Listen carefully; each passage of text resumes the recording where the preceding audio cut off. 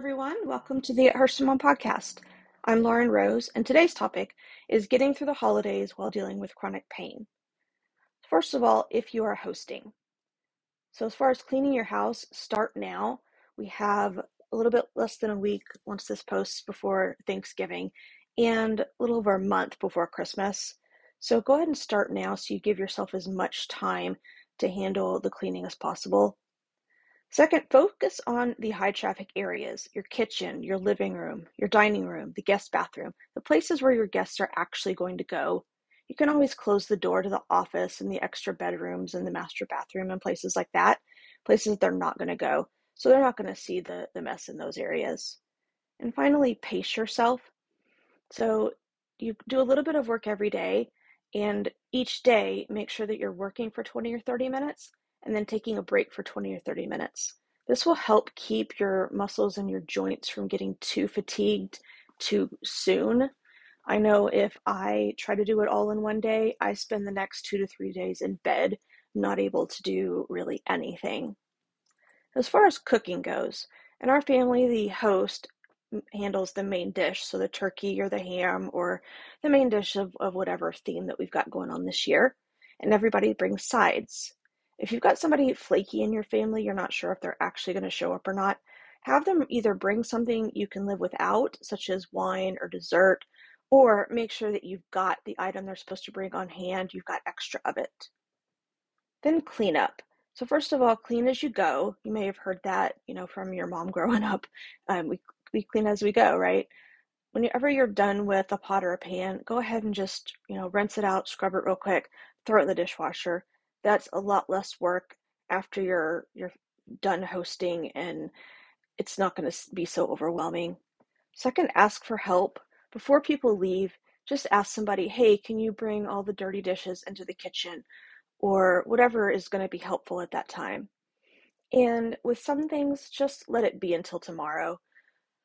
There's, somebody's, leaving their cups out. You don't have to necessarily do it today. So just leave some things till tomorrow and not at the end of the day after you're exhausted from hosting and entertaining all day.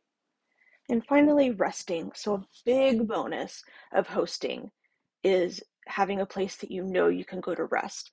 So I like hosting because I can go to my bedroom at any time and lie down. And I do that a lot. Usually when people come over and I'm hosting, because I've been, cleaning, and maybe I've been cooking and I've been doing all these things to prepare for everybody to come over, I usually do go lay down. Sometimes it's just for, 15, 20 minutes. Sometimes it's till everybody's gone. It just kind of depends on how I'm doing. So yes, hosting is a lot more work, but there is the opportunity to just go to your bedroom and lie down if you need to. Now, if you're a guest, so as far as cooking goes, offer to bring something you can make ahead of time or buy, or just something easy. So for instance, a green bean casserole, you can make it ahead of time, just put the fried onions, the crispy part, on the same day. Or canned vegetables, all you have to do is heat it up. So maybe a can of corn and green beans, and you warm it up with some butter and maybe a fresh herb on top. Or canned carrots, you can warm them up with some honey and some cinnamon or some allspice, or you can roast them in the oven. Or bring, prepackaged rolls and dessert, something easy. As far as resting goes, let your host know ahead of time if you're in a lot of pain, and ask if there's somewhere you'll be able to go to rest. Maybe there's a guest room. If you need to, go out to your car and rest. If you're really feeling that much pain and you just can't deal with the situation, find somewhere to go rest. And finally, family drama. So this affects people with chronic pain and people without chronic pain, but since I'm a big advocate for mental health, I wanted to include it. So research shows that 50 to 80% of physical pain is actually emotional. So family drama can actually make pain a lot worse, especially if you have depression or anxiety. Things can really exacerbate if you've got difficult situations or drama. So here are a few strategies. Number one, just be polite. You don't have to necessarily make deep conversation with those people that create drama or that you're having struggles with. Just be polite. I'm from the South, so we've got that Southern hospitality, and it's in our nature really to just be polite to people, even if we're just seething inside with anger. Set and maintain boundaries beforehand if needed. So a boundary is kind of like a rule that you set for yourself and you often let other people know. So it's not a rule for other people and their behavior, it's a rule about yourself. So I met a guy in group therapy one time, and he was complaining that his wife had set up these boundaries, like he couldn't watch, this kind of show, and he couldn't do that. And I spoke him up and said, those aren't boundaries because that's about what you're not allowed to do, about your behavior. A boundary would be about her. So a boundary would be, if you're going to watch this type of show, I am going to leave the room, something like that. So if you need to tell your family beforehand, please don't ask when we're going to start having babies. That's just so awkward and we're not ready to talk about that right now. Or if you've got, divorced parents and one parent likes to talk badly about their other parent, their ex, your other parent, you can always say, please just, don't be talking badly about dad. This is Thanksgiving. We want to have just a happy, relaxed time together. Next, do some self-care ahead of time. So right before you go over there, do some deep breathing, do some kind of meditation. If you need to have just a glass of wine, just to kind of calm your nerves and just totally calm your body. Another strategy, bring things to do. So usually there's less drama when people are distracted. At least that's what I've found. So bring games for the family. We play poker a lot. We play board games, have some holiday trivia, have some card games, something that'll keep people talking about something else besides, the family drama and the topics that you don't want to talk about. Bring games or holiday crafts for you and the kids.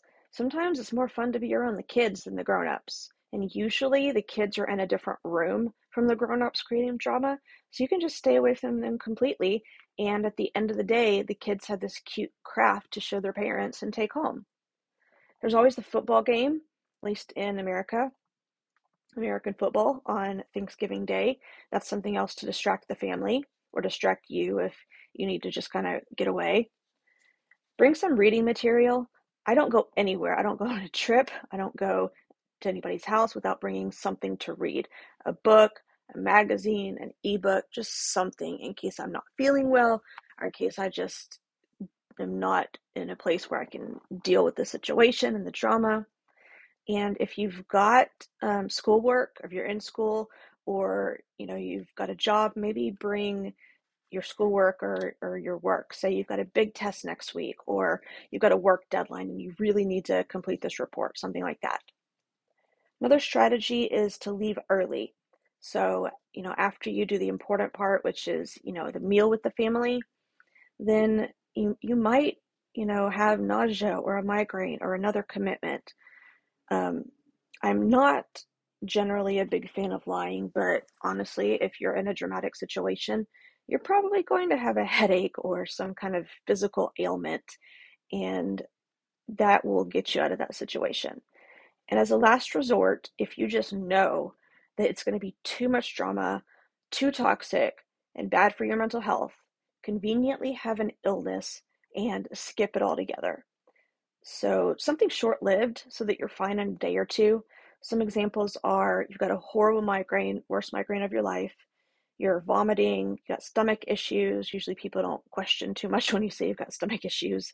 Or you've got COVID symptoms and you don't want to expose anybody to COVID. That's, a benefit, I guess, of the pandemic. You can always use that as an excuse.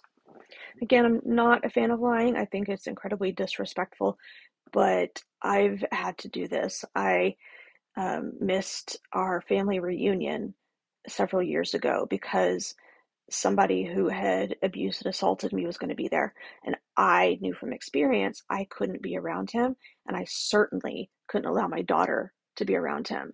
So I forget exactly what excuse we had, but we didn't go. And it's completely unfair that I didn't get to go and see the rest of my family members. It's not fair that he gets to go to those events and I don't. But That's just how it is. And I had to protect myself and I had to protect my daughter. So, worst case scenario, just find a way to get out of it. I hope that's been a little bit helpful to get you through, Thanksgiving and Hanukkah and Christmas and any of the holidays that you celebrate, New Year's. So that wraps up today's topic. You can find me at ithurtstomom.com and at ithurtstomom on Instagram, Facebook, and Twitter. And with that, I wish you a wonderful holiday season. Bye.